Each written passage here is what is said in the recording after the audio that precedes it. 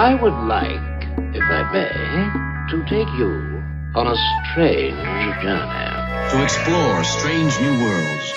To seek out new life and new civilizations. To boldly go where no man has gone before. Fangirl Radio.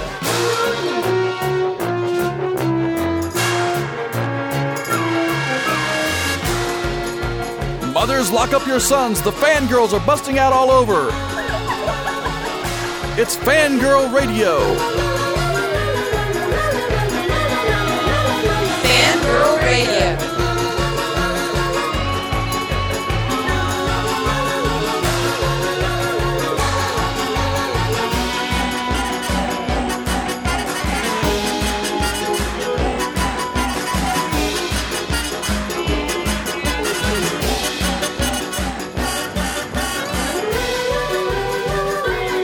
And now, here's the Fangirls on Jackalope Radio. Hey everybody, and welcome to the latest and greatest episode of the Fangirl Radio Show. I'm your host, Jessica Dwyer, and joining me shortly will be my co-hostess with the mostest, Miss Rachel T. Moore. This is a special episode as we go on our month-long celebration of all things horror and Halloween. This week we have two very special guests for interviews, Mr. Derek Mears from Sleepy Hollow and Friday the 13th fame, and also Mr. Reeve Carney from Penny Dreadful, who plays Dorian Gray, the Prince of Decadence. And we are very excited to have both of them on. Derek is currently starring in the second season of Sleepy Hollow as Moloch and as a few other creatures in the series. Reeve Carney, as you know, is in Penny Dreadful, and that is actually filming currently for the second season right now in Ireland, and he was kind enough to join us during filming of the show to give us a great interview and some insight into Dorian Gray. Those interviews will be coming up shortly. Before we get into that, though, we have a quick Week in Geek to run through because there were some wonderful things that happened this week in the land of geek. The first of which was the new Doctor Who that aired on Saturday. Flatline was amazing. It was a good Who episode. Typically, during Doctor Who, you'll have at least one episode where the Doctor isn't really present as much. And but this one, he was there a lot for a sort of non-Doctor episode. And this episode really cemented the fact that this season is following Clara as she kind of takes a turn to the Doctor side, if you will. And I liked this episode a lot because it really showed her how the Doctor has to decide on no-win situations. I mean, you will maybe succeed in beating the bad guy, but you're always going to have a cost. And that's why in previous incarnations, such as Christopher Eccleston and as well as David Tennant, the Doctor was very, very happy when no one died, when there was no one dying that day, when he could save everyone. And it's just a really good episode to kind of prove that point to her that you can't always win without some loss. And his final line to her about, yeah, you were a great doctor, but goodness had nothing to do with it, was super. And we also got a very dark ending in terms of Missy showing up and telling Clara, as she watched her on what looked like an iPad, she picked well. So you wonder what that means. Missy is still very, very mysterious. I've now got a new theory for who she might be, which is the frozen governess from way back in the Snowman episode. And, I mean, she's already killed her once. So she had joined with the Great Intelligence at that time. The Doctor collected up the bits of her and kept them in the TARDIS. So who knows what might have happened to her. But the big thing to take away from this episode that I really enjoyed, not the least of which because the Doctor, was Peter Capaldi finally got his big bad doctor speech where he gets to tell everyone, this planet is protected. I am the Doctor. And boy, he delivered it with gusto. And I loved his build-up, which was, I tried to talk to you, I tried to get you to relate to us, and I think you know exactly what you're doing. And he named them the Boneless. And I think the bad guys in this episode, the Boneless, were some of the coolest characters of original monsters in a while. They were very, very neat. So Flatline was super. It's very sad to think, though, we've only got, I think, like 3 episodes left of this season of Doctor Who, and it's going to be hard. And then you have the Christmas special. So it's going to be interesting to see where this leads. We've got, I believe, In the Forest of the Night is what it's called. I could be wrong on that title. Coming up on Saturday of this upcoming Saturday. And then we'll get to see previews for the 2-part finale, which may or may not have Charles Dance in it. I don't know. That was the rumor. So we'll see. And don't forget, the last episode of the season is called Death in Heaven. Speaking of death, Walking Dead episode 2 happened, and like I said, I believe last week, I didn't get a screener of this to watch, which meant something big was going to happen, and it turned out that big thing is quite possibly the big bad for this season, at least half of it, before they go on hiatus in February, I think it is.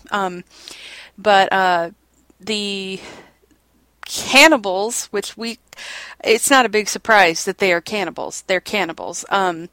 This season, we saw that the Terminites had not died, as everyone hoped, in that giant fire and blaze of glory that Rick left for them. But we see that they are very much alive, at least 3 of them, and they are not very happy with the fact that their place was destroyed by Rick and company. So Rick and the gang find Father Gabriel, which is a big deal for fans of the comic book, because he's one of the big, I actually think he's still alive in the comics, which is kind of amazing.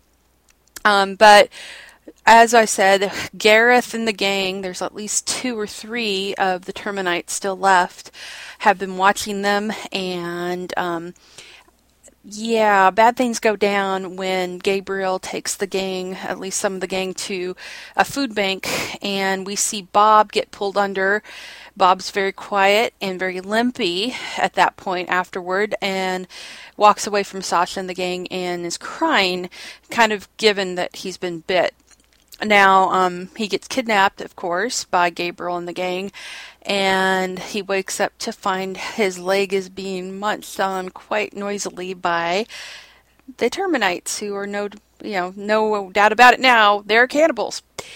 Now, fans of the comic book, and everyone, including myself, were probably at that point screaming, as I was, "Tainted meat!" which is a big deal, because this is now the Hunters storyline from the comic. That's where they're going for now.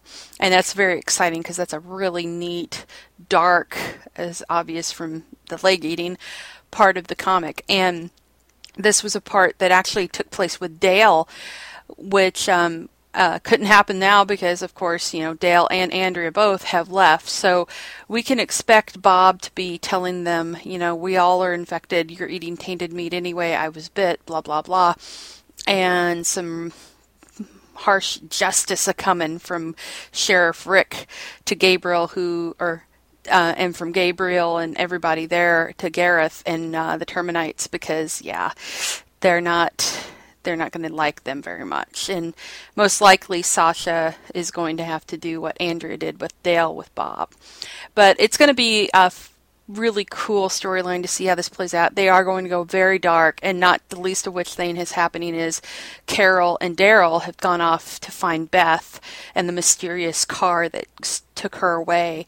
They are chasing after. So big things going down in Walking Dead, and this was a big turning point. So the next episode is called 4 Walls and a Roof. And following that will be an episode called Slab Town, which is interesting. Be aware, Walking Dead is getting really, really good. With that, let's get on to our interviews this episode. As I said, Derek Mears and Reeve Carney. So let's go to Derek Mears right now. So, everybody, I would like to welcome back to Fangirl Radio the awesome and talented Mr. Derek Mears. I'm going to hold for applause or booze. 1 second. Okay. Hi, hi, ladies. Thank you for having me. I'm very happy to be back on. We are very happy to have you back, and this is part of our celebration. And for the entire month of October, we've been doing Halloweeny things, and that includes the wonderful Sleepy Hollow, which is a huge hit. And no thanks, much thanks to you there with that, sir, because you basically play every bad guy. I play a lot of bad guys. I'm very lucky that they like me a lot, and they keep inviting me back. And I don't question them because I'm afraid if I do, then they're like, "Oh wait, you're right. You shouldn't be here." So it's been wonderful. So I have to talk about Sleepy Hollow a lot this episode because I just love this show. I was really thrilled that it got picked up and was such a huge hit because I thought for sure if it was my favorite show, one of my favorite shows last year, and I'm like, oh, it's on Fox, but it was huge. It was wonderfully huge, and it even had replays on Fridays for the sleepyheads. And so how thrilled are you that you've got this major hit on your hands right now with this show? Oh. Man, I'm excited to guest star. They're so kind on the show. I came on the first season. They offered me the Gollum role for a guest star, and when I was done with that, they're like, "Hey, can you stay an extra day for a meeting? We want to pitch something to you." I'm like, "Okay." I'm like, "Look, we know you're supposed to go into like a Danny Trejo film with your normal face. We know you bounce between your normal face and being makeup or whatever, but you probably don't want to do it. But our main bad guy Moloch, they offered me the Moloch role." And I'm like, I'm doing a great interview. It's like a creaky door. I'm like, unbelievable. But no, they offered me the role, and I was super excited about it because I really like the people on the show. And I'm like, man, if I'm going to have a home for a little while, like I would like it to be the show because everyone works so hard. And I always tell people, if you're a fan of Ton Meissen, like be a huge fan of that guy. That guy is so down to earth and loving and beyond talented. I without even seeing him act, he is a talented, the sweetheart of a human being. That's great to know. I love hearing that. And you're a sweetheart. I think it's funny that you're playing some really scary bad guys. Like how long are you in the chair for Moloch to get makeup? What's Moloch? Moloch's about 3.5, 4 hours or something like that, I think. Yikes. With Corey Castellano. That's like his turnaround on these monsters is amazing. Like he'll design something and like 2 weeks later it's there and it's feature quality makeups. Like him and Mark Neiman just knock this thing out of the park. And like it's so much fun because they keep asking me back for other characters. Like I went back for second season. I still do Moloch and I played the Kindred for episode 2, and I might be playing some other ones coming up, which is nice. Okay. So I have to ask this because this is one question I really wanted to make sure I asked you this interview. So you've got various characters that you play on the show. Obviously, you've done 3 with Moloch, the Gollum, and the Kindred. How do you teach yourself to move differently for each? Because you don't have a face so much, although with the Kindred, we see more of your skull. How do you teach yourself to move differently for each of these characters? How does that come into play? Well, it's just acting choices, really, because it's funny. It drives me kind of crazy in a sense. Also, I kind of have a chip on my shoulder when people go, "Oh, you're monster guy," or "You're a mask actor." I'm like, "What? No, I'm a professional actor." Or someone will see me in a film going, "Hey, you got some dialogue. Really great job." And I'm like, "What? Wow, 17? You kidding me? Like what?" So no, it's just choices because a lot of these roles, if they don't have dialogue or they do, like Moloch has dialogue, which is fantastic, but some of the characters who you just make choices as you would like as a normal actor. And even when I do roles with my normal face, you make different like body choices of how they would move or how they think, how they react. And as long as you commit to the scene sincerely, you let that just kind of transfer through the makeup. And I was really flattering because they were like at one point going, "Oh, we get it. Like you're a professional actor, but you're kind of like a modern Lon Chaney, and like you can change your voice and change your body." And I'm like, thank you. I don't see myself, but thank you." I think that probably your background in improv helps you be really more sensitive than a lot of people who are just like, yeah, I'm the mask guy, you know. Yeah. Like, you have a little more awareness of your craft. Yeah, no, for sure. Because the improv part helps a lot because, like when we're doing improv, when we're performing here in LA, I do different like short form shows and also long form improvs with narrative stories, and you have a few seconds to make your character, and all the kind of like character process happens like super duper fast, and whatever it's kind of like writing in pen, like whatever you think of and a choice you make, yep, that's what it's going to be for the next hour and a half. So it's pretty crazy. Yeah. So with Moloch, you actually you have lines, but they're not in English. Correct. Yeah. So how's that? We record them when I'm there, when I'm doing scenes like with John Noble, for example. Like I'm actually doing it in English, and so you hit the emotional points. Like I said before, you have to trust that energy transfers through the mask and whatnot, and it also gives John something to play off when we're doing our dialogue back and forth. But it's not actually me for the final. I think because it was already established before I took on the character, that they have someone else doing the. I want to say gibberish, but I'm going to get in trouble because it's Latin. Yeah, it's not gibberish. It's just me being uneducated. So there's some pretty intense stuff that went down last night on the show with you and John Noble. And can you talk about working through one of those scenes, because it was pretty intense? You were in his face and just throwing him around and all kinds of stuff. I'm honestly trying. I haven't watched last night's episode, and they all kind of blur together. Going, wait, what aired last night? That was the weeping woman. Oh, the weeping lady. Yeah. That was the one where like he was bowed before me, and I smack him across the face. Yes. I really don't like him in this. He's not a nice man. I think at my house there was some yelling of "Get him, Mercy." That's like what happens every time you slap somebody on the show.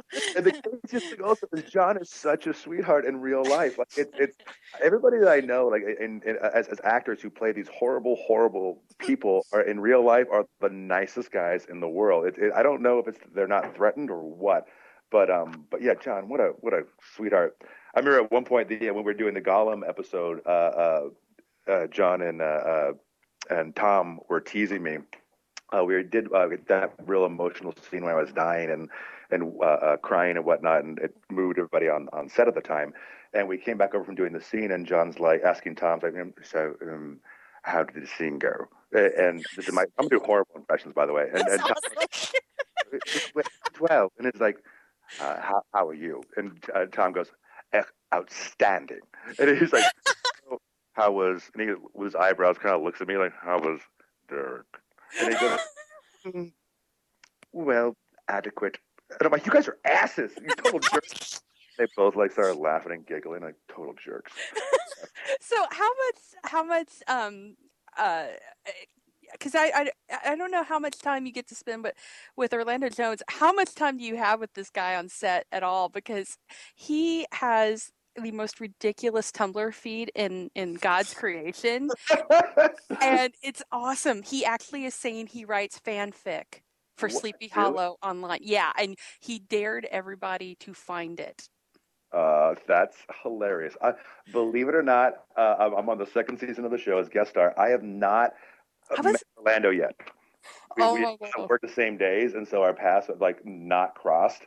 I saw him once at the like an after party once, and I'm like, oh, I need to meet. And then he got swept away, and I'm like, oh, I never met Orlando. Yeah, Katya and Orlando, I have not. Well, actually, technically, I've met Katya on a different film. We worked together. We did a film called Arena, but Katya and Orlando, I have not talked to at all.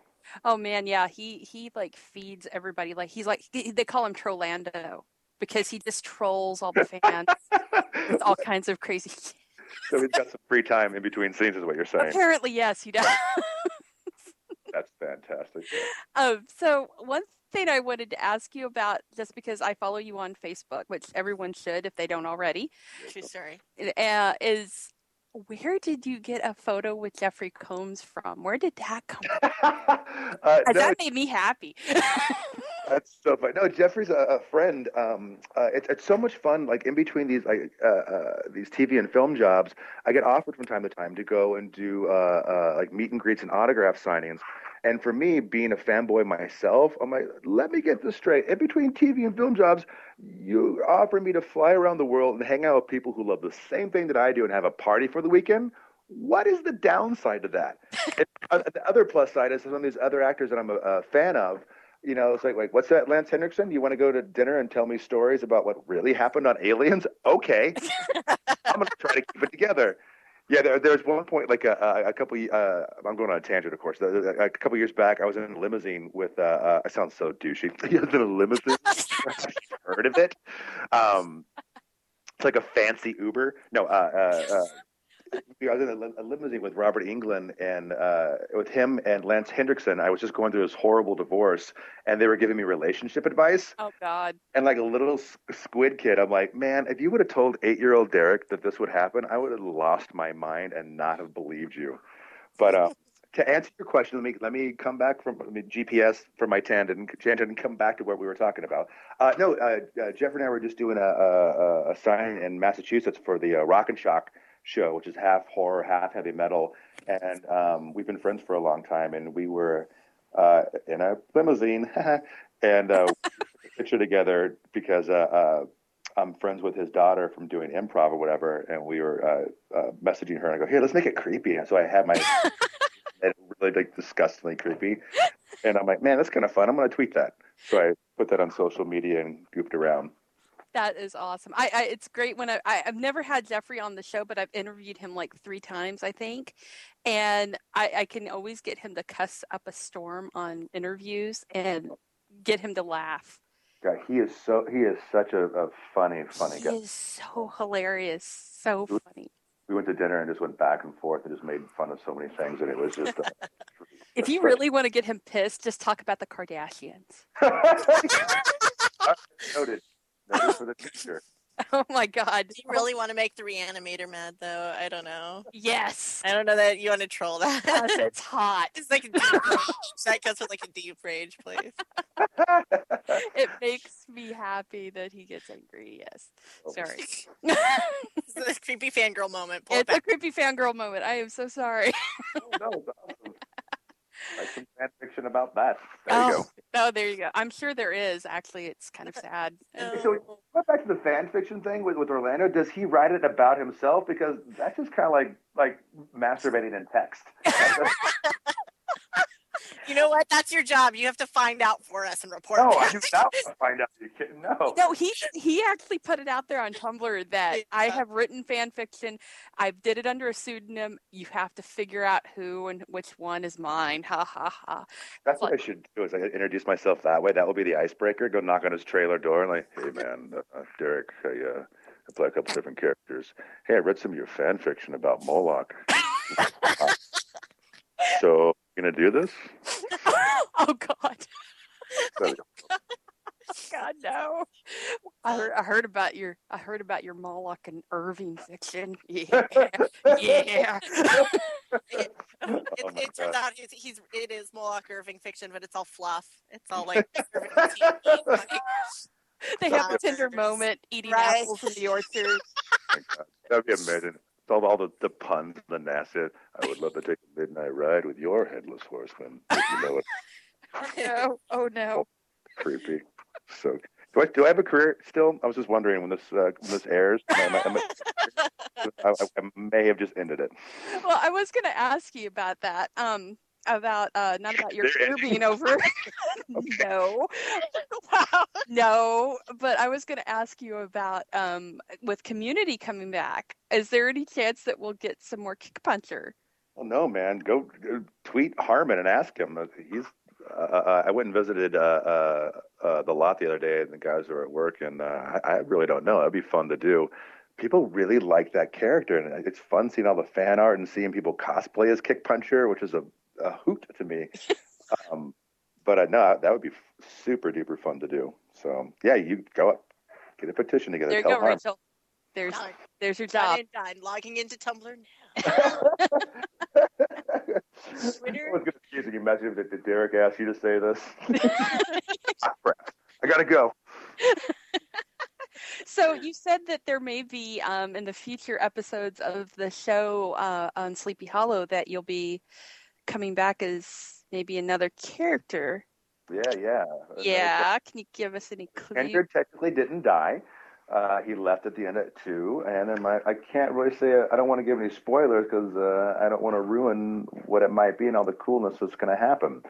Like, I'm the type of guy, like, if I want to see a movie or something, like, I will not watch the trailer if I know I'm going to see it. And, like, I'm so bummed out when people, like, post their Star Wars spoilers with pictures. Like, I don't want to see your spoilers. Doing that everywhere with Star Wars stuff right now. You just wait to see what happens, jackass. Well, I was going to say, I really, really, really liked the Kindred. I thought it was so cool that he was like a Frankenstein-esque creature that Ben freaking Franklin made. Yeah. So freaking. I was calling him the Franklinstein monster. I thought that was... Dude, I did the same thing. I'm such an idiot, by the way. I read the script and I'm like, and I went to set. I'm like, thinking, well, I do some comedy. I'm like, well, how come it doesn't say the Franklinstein's monster? And no one like laughed. They were kind of looking at me. I thought it was like the wittiest thing in the world. I thought it was. That's the first thing that came to my head. I didn't see that there was an actual rewrite where that's added in the actual episode. Like one of the characters mentions that. Like I think Nicole or Abby mentions that. I'm like, oh. So then I switched to going like I wouldn't answer anybody or address, and unless I was addressed as the horseless headsman. And then of course later on they added a horse to the scene. I'm like, God dang it, really? No, I'm just an idiot. What was your picture as the Kindred I posted when I announced that we were going to have you on tonight? And I was like, he just needs a hug. and everybody was like, yeah, give him a hug. Like, that's awesome. So, I've asked this of you before, but I know that you said before the last time you were on the show that your dream role would be to be the Kurgan. Amazing. Is that still the case? Because I actually started a petition for that. Oh, thank you. You're so nice. That's and we got some signatures. It's gotten a ridiculous amount of signatures. Oh, really? Yeah. And then I guess they just decided not to do the reboot or something. I don't know what happened. Oh, that's funny. I thought, Derek, we got like 5 signatures. One from Portugal, one from Norway, like it's all random places. And one's trying to sell us some plan from Africa. That'd be amazing. That'd be so funny. No, I mean, I'm such a nerd, man. There's so many things, like, it's hard also to answer questions because there's so many different things that you want to do or things change. If you're like, what's your favorite band or what's your favorite blah, blah, blah, and it always changes. But I mean, yeah, there's so much stuff I would love to do, like most people also. Like, the Kurgan would be amazing. Like, I told a story when I was younger, old enough to know better. A buddy of mine, when I think I was 12, I was getting comic books at a comic book store, and we were waiting for my mom to pick us up outside. And he was like, I've known the guy since I was 5 years old. And he was like, so, Derek, what do you want to be when you grow up? And I'm like, well, and he goes, me? I want to own my own corporation. I want to be a businessman. And now he works for Microsoft. Doesn't own it, of course, but he's a huge corporation. And he goes, okay, your turn. What do you want to be? And I go, well, I'd like to be a Jedi. And he's like, you stupid. They don't exist. They're not a real job. I'm like, you don't know. They might have them in the future. Being the idiot that I was, I thought I'd be so awesome to be my age now and to call him up out of nowhere and go, oh, hey, man, hey, how's that business stuff going? Oh, cool, yeah. Yeah, I'm a Jedi. Suck it. Click, boo. It's so amazing. But there's so many different things. I don't know. You got to be careful what you say around Jess, because tomorrow there'll be a petition for you to be like Star Wars. I'll do it. It'll happen. I will totally do that. I will do it. You guys have a petition. What is going on? That's how you get stuff done, apparently. I don't know. So. We're just going to harass people into like hiring you for everything we want you to be. This is how it works, right? So I wanted to ask you about this because I know we talked about your improv stuff on the last show, and it was awesome to hear you talk about your comedy because it seems like a lot of people forget that you do that. And it's phenomenal. So I saw that you are working on this group called The Resistance with a bunch of guys, and it looks great. And there's one dude with an eye patch, which I don't know if it's or not. And if it is, my apologies. No. He was screwing around for a shot, and I'm like, all right. We just did this new professional photo shoot, and some of the guys were screwing around for shots. So I'm like, all right, well, that's what you did. That's what you're gonna get. You're gonna wear an eye. Oh, really? I go, no, you wore the eye patch, and that's the shot that worked out, so you're now going to wear an eye patch. make you pay for that. So, I'm sorry, go ahead. Oh, I was going to say, so give us some details on what that is about, and tell us when we can see you in it again. The Resistance is rocking and rolling. What the Resistance is we improvise a full narrative action and adventure movie, but we'll do genres like either horror or like film noir, cop buddy. It just varies at that night, whatever we kind of feel like. But we make it up in front of a live audience. We have an improvised keyboardist, we have an improvised sound effects guy, improvised lights. But what makes the show unique is we have a bunch of different stunt pads and kind of toys on stage. We've had custom pads built like giant Lego blocks for a visual. Oh So my God. build these scenes and we'll do completely improvised fights. And we do all the effects, like if a bomb blows up, I grab somebody and flip them in the air. and, but the thing is, like, we tell stories. So we have like people are like, wait a second, that was completely improvised. That seems like it was written. And we're like, nope. Made it up. We'll go with the audience. We'll sometimes grab the audience and have them interact depending on the story. But nothing is pre-planned. We make it up on the spot. And like people are like, wait, you mentioned something in the first 10 minutes, then you tied it in an hour later.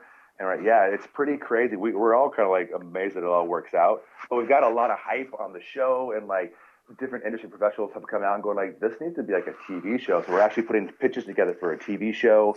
And it's so, Oh my God. so fulfilling as an audience to people who don't improvise. The best way to describe it is like we're all writing a story in pen, and you can't erase what anyone writes down. Once someone writes it down, that's the law and it's a fact. So, but it's not just, we're not worried about the comedy always comes, but the art for us, what we like is like telling like deep, meaningful stories that you can have realistic characters. So there's scenes like I'll sit there and just like bawl and cry if that's what the character is, and the audience will like be dead silence, and then the comedy will come later and hit that much harder. But the guys I get to work with are so freaking talented, and we do it every Sunday night at 9 p.m. at a place called Comedy Sports here in Los Angeles. And a lot of times we'll hang out. We invite people to come hang out afterwards with us. And the reason that we call it the Resistance is that our life philosophy is like no one's better than anybody else. We all have skills in different areas. Just do what you love and try to move forward. And everyone's so worried about being an adult, about being pretty or like making money or being popular and having the responsibilities of being an adult. But we're here to liberate people. We're rising against adulthood, going, forget about all that. So many people have forgotten that it's okay to play and being a kid. Like, oh, I'm an adult. I can't do that. Like, dude, you can pretend the ground is lava, for the next hour. Like, let us tell you a story. We have no idea what's going to happen. Come join us. It's not about us. It's about all of us in the audience and on stage. And it's so creatively fulfilling to me. That's amazing. So now on this show, do you when you're on stage, are people like shouting out things to you, like, or how do you pick what you go with on that? We'll do a thing in the very beginning where we have that night we have like a kind of a pie chart. We'll sit around right before the show. Also, we don't practice, which is hilarious. People are like, what's your format? What are you doing? We don't really have a format. We just kind of go. But we'll do in the beginning of the show. We'll have a pie chart with like different genres. And sometimes we'll make up our own genres or whatever. And someone takes like a Nerf gun. We'll choose somebody in the beginning, and they shoot a Nerf gun, and whatever they hit is what we're going to do for the night. And so if they hit like kids adventure movie, like, okay, so we're going to do a kids adventure movie like Goonies or Super 8 or Monster Squad. Now, movies like that or other movies that fit into that category, what are the tropes that you enjoy most about those movies? And someone's like, oh, like when you find out like one of the monsters has nards, or the kids, there's a certain tropes that repeat over and over again, like, oh, when the kids have like their older sister who doesn't believe whatever's going on, and then catches the kid and becomes prisoner, or so different tropes throughout, and we'll try to add those tropes in and create like something totally different. So we don't follow any patterns. And the other twist is, whatever genre we do that night or whatever that hits on the board, we'll take it off the board for months. So we're constantly trying to challenge ourselves. That is amazing. I love it. I love it. And it needs to be a TV show. Let me know. That either needs to be a TV show or you need to do an online weekly thing of it so we can just sit there and drool and watch it, because I would eat that up. I that's love so it. much. Thank you so much. The other thing is, like, we also with our bodies, like, we build scenes, which is crazy. Like, I don't know, stop me if I go too long, but like one night, for example, we did this Cop Buddy movie, and this is an example of the show. This will totally help you kind of understand the show. People are listening, going, like, how do you what's he talking about? Like one night, one of the tropes we got, it was kind of like a Die Hard movie or whatever, or like, no, it was a Cop Buddy, and they're like, the part where the villain always escapes in the helicopter on the roof. Okay, cool. And so at one point, like towards the third act of the show, they're like, oh no, the villain's escaping on the roof, and the guy walks on stage, and there happened to be an 8-foot ladder there, which is not normally there, but now it's there all the time. And so the villain walks on stage, another guy grabs the 8-foot ladder, pops it up in the middle of the stage. The villain steps up 2 of the rungs, mimes buckling himself in, putting a fake helmet on, hitting switches, grabbing the throttle, and starts to take off. Another guy runs to the top of the ladder with a towel to do the top propeller. 2 other guys come on, grab the ladder, and start to slide it across stage. The hero runs on, stops, looks down at the ground, and can see there's a distance, pretending like the helicopter's left the side of the building. The heroine comes on behind the hero and was like, it's too far. You'll never be able to make it. And he's like, I've got to try. He backs up, and he races across. He starts to sprint across the stage, and then he starts to go in slow motion. I come on, as he pretends to jump, I physically press him over my head, and he swims in the air like, towards the helicopter, grabs on the helicopter, pretends to dislocate his shoulder, and starts to fight the villain. And people were like, oh, like, you've done that before, like, that's something you've done in the shows. Like, no, that we just all are on the same group mind, and we just built that visual together. And they're like, really? Like that? I go, that was the first time we've ever done anything like that. Like that was, or we just make it up on the spot. And it's the teamwork is just really, I feel blessed to be a part of the team. They're phenomenal guys. Best hive brain ever. Yeah, exactly. That is phenomenal. So you're still doing that every Sunday night? Yeah, every Sunday night when I'm in town at 9 p.m. The show continues if I'm there or not. But yeah, there's 6 of us who do the show. And if people want to look, we have like a Facebook page like Resistance Comedy. And we tweet and post about when we're doing shows and put fun pictures up each week. Awesome.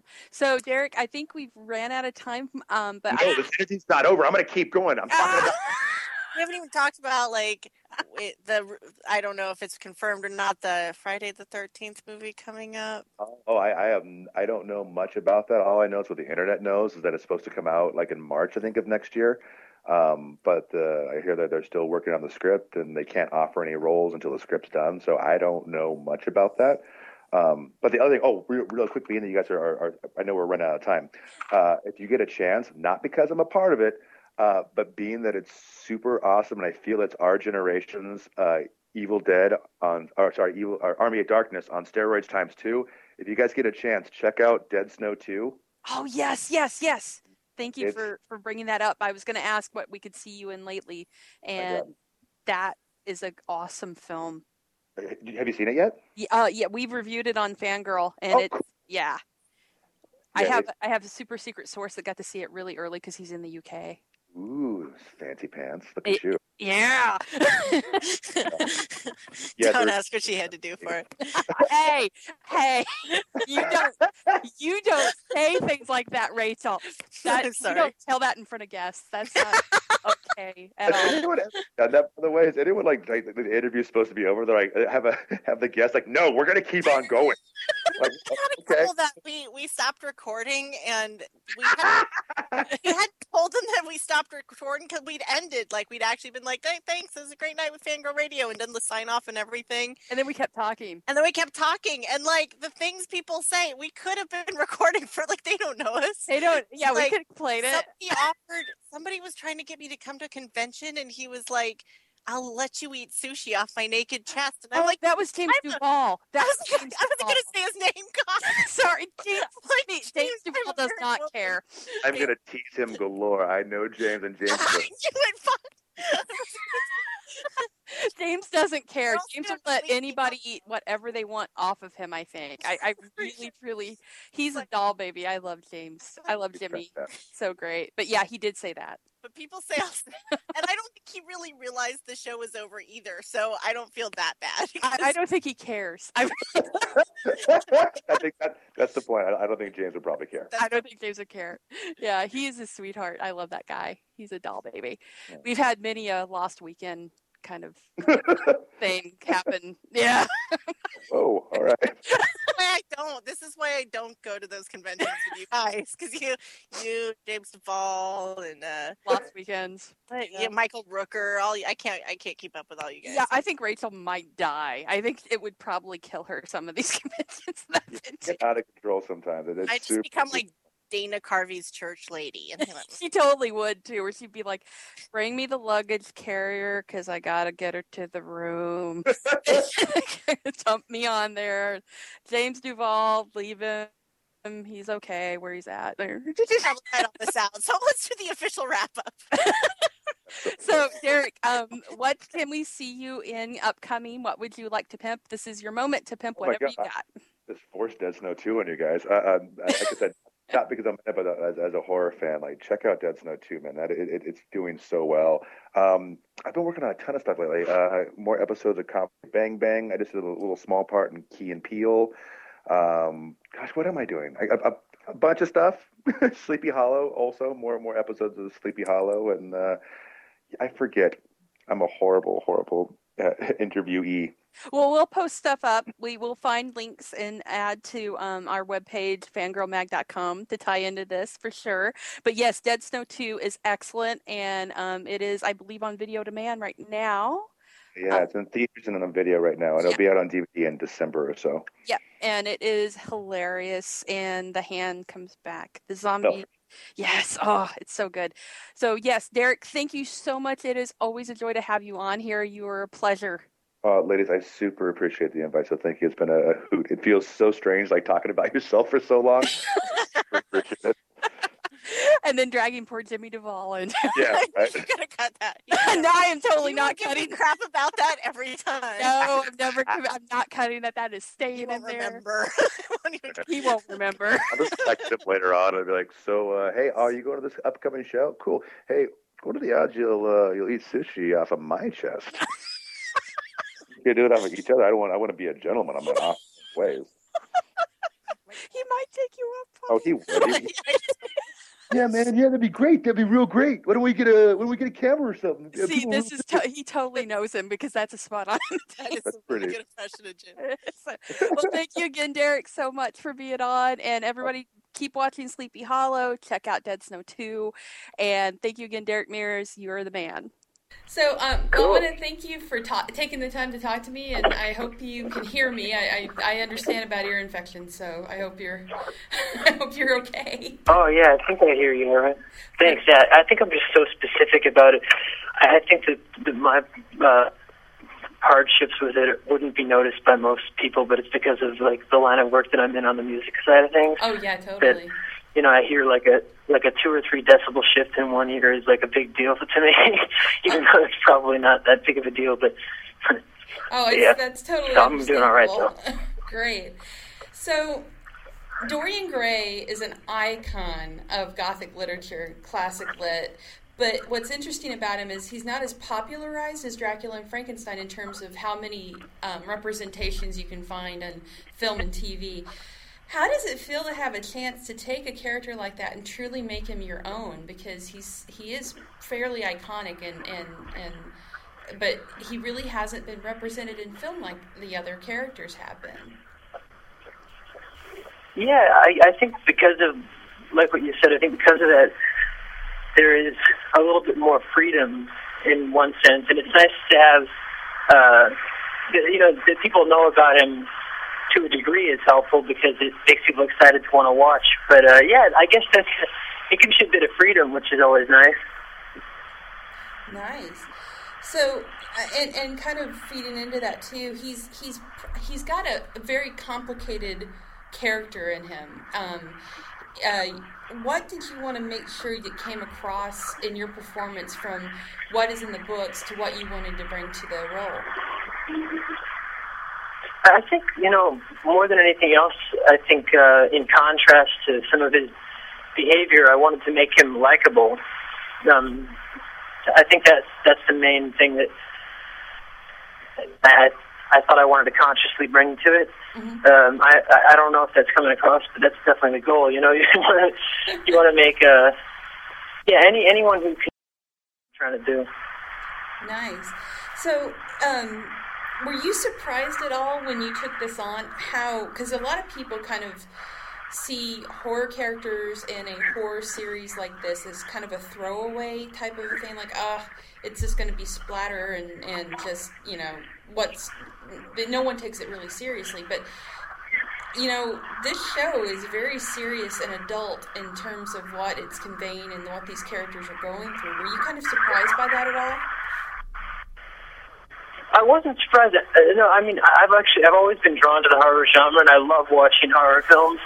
But with this project in particular, knowing that John Logan was at the helm and then reading the script made it clear from the onset that it wasn't going to be something like that. That it would be, in my opinion, much more interesting. Although I love a good, slasher, but I think this does have a bit more layers to it.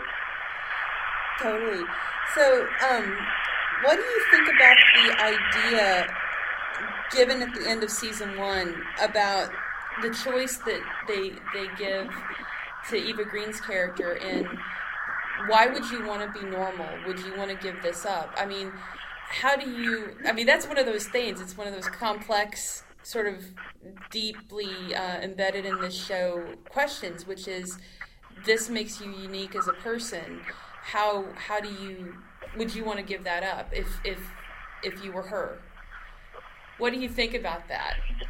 Oh, I think it's great. I mean, I think that sort of feeling is also embedded into our psyches as humans to a degree, I think. So I think it's a very relatable concept. I think everyone at some point in their lives feels disenfranchised to a degree. Or hopefully you do, I guess, because I think things would be boring if you always felt like you belonged, everywhere you went. So I think that's part of what, I think it's an interesting angle. I hope that it connects to a lot of people. I think it probably does. I thought it was interesting because no one... Yeah, I wouldn't want to be normal. That's certainly the case. I definitely don't. I sort of in the same way that, like, perfection, that, in my opinion, the things that I find, if I ever would call something perfect, it would usually have a lot of things that a lot of other people would consider to be imperfections.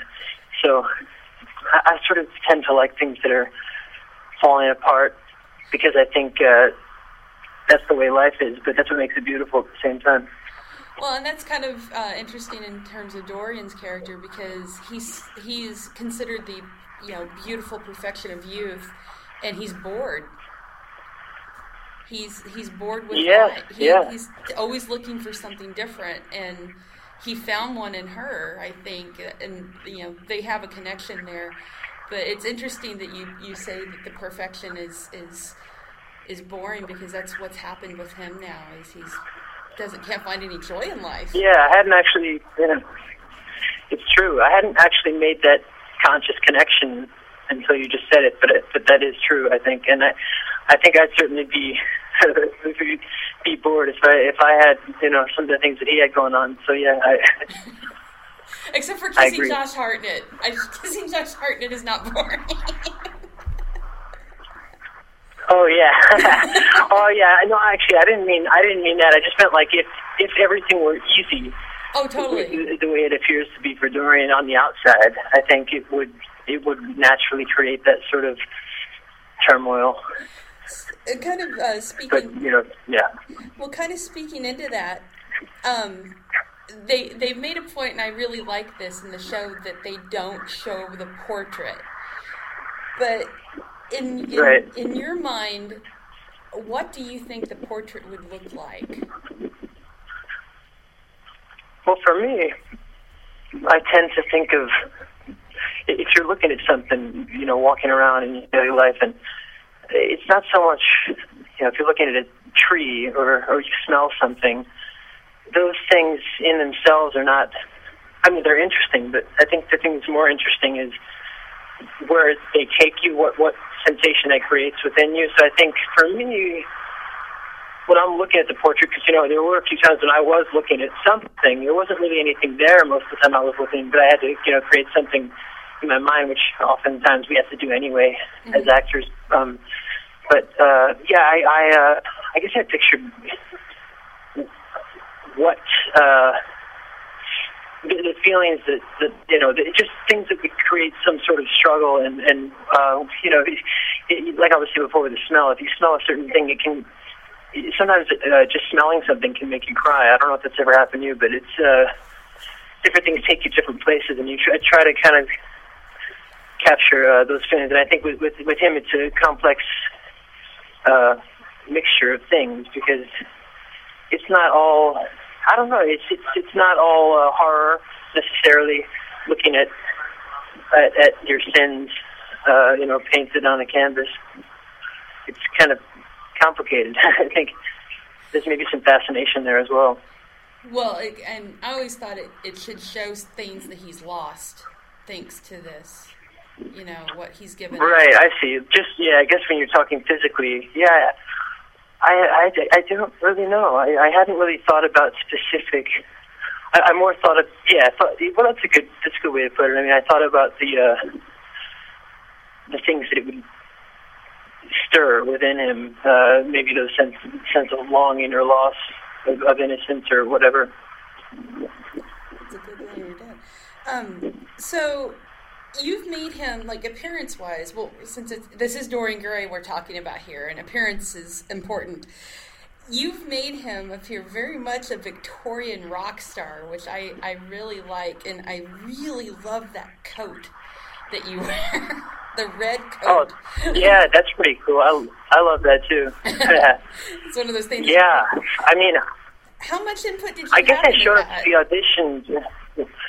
Well, I showed up to the auditions to dress, the way I normally dress, and they liked it, so they wanted to sort of build upon that. But, I did think a little bit about, I sort of altered. I try to do that when I can. If I'm really into, a role, if I'm excited and I'm really excited about potentially, if I really want to get it, then I'll maybe dress up a little bit differently. So I don't know. I tried to. It was still my clothes, but I went for that vibe a little bit, and I guess they liked it. So hey, that's pretty cool. Yeah, we've dubbed that the Red Coat of Lust. That's the name of the coat. Oh yeah, yeah. That's cool. Yeah, that's cool. I like that. So we kind of into that too. I love your singing. I love your music. Are you going to be singing on the show? Would you like to? I don't know. I sort of.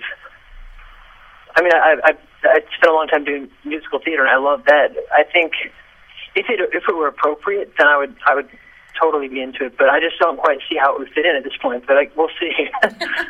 I'm like, come on. I know he plays piano in the novel, but I don't know about singing. If they put it in there, I know there would be a good dramatic reason to put it in there. So I'd do it for sure. But we'll see. Awesome. So, I guess I never pushed for that sort of thing, yeah. Well, I would love to see it on the show. A lot of shows work those in, musical segments, just yeah. So I could see him pining away. It's hard without being cheesy, though, I think. Right. I think that's why. That's the big thing. That's why I would never push for something.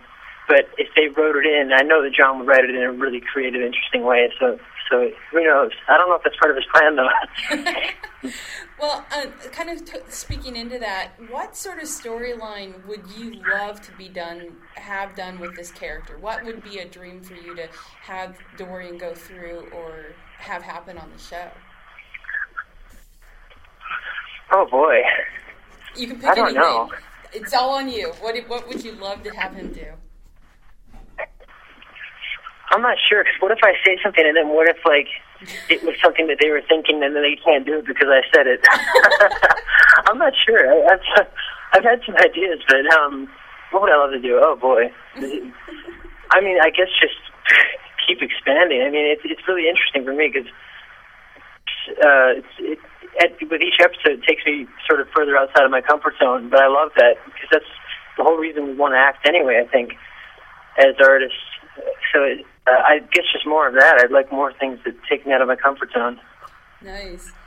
And this show is the one definitely to do that, I think, because it just doesn't seem to have any boundaries. I know with the death of Proteus in the first season, that was the biggest shock I think anybody could see coming. I mean, I had no idea. I know. I was bummed out by that. Oh, God, people were crying. Like, oh, no. Yeah. People were bawling. My editor at Horrorhound, he loved that character, and I had seen one episode ahead of him, so I knew what was happening. And I had to be quiet. Yeah. And I'm like, oh, this is not going to go well. And he told me, yeah, it was depressing. Oh, his wife actually broke down in tears watching this show. I can understand. Yeah.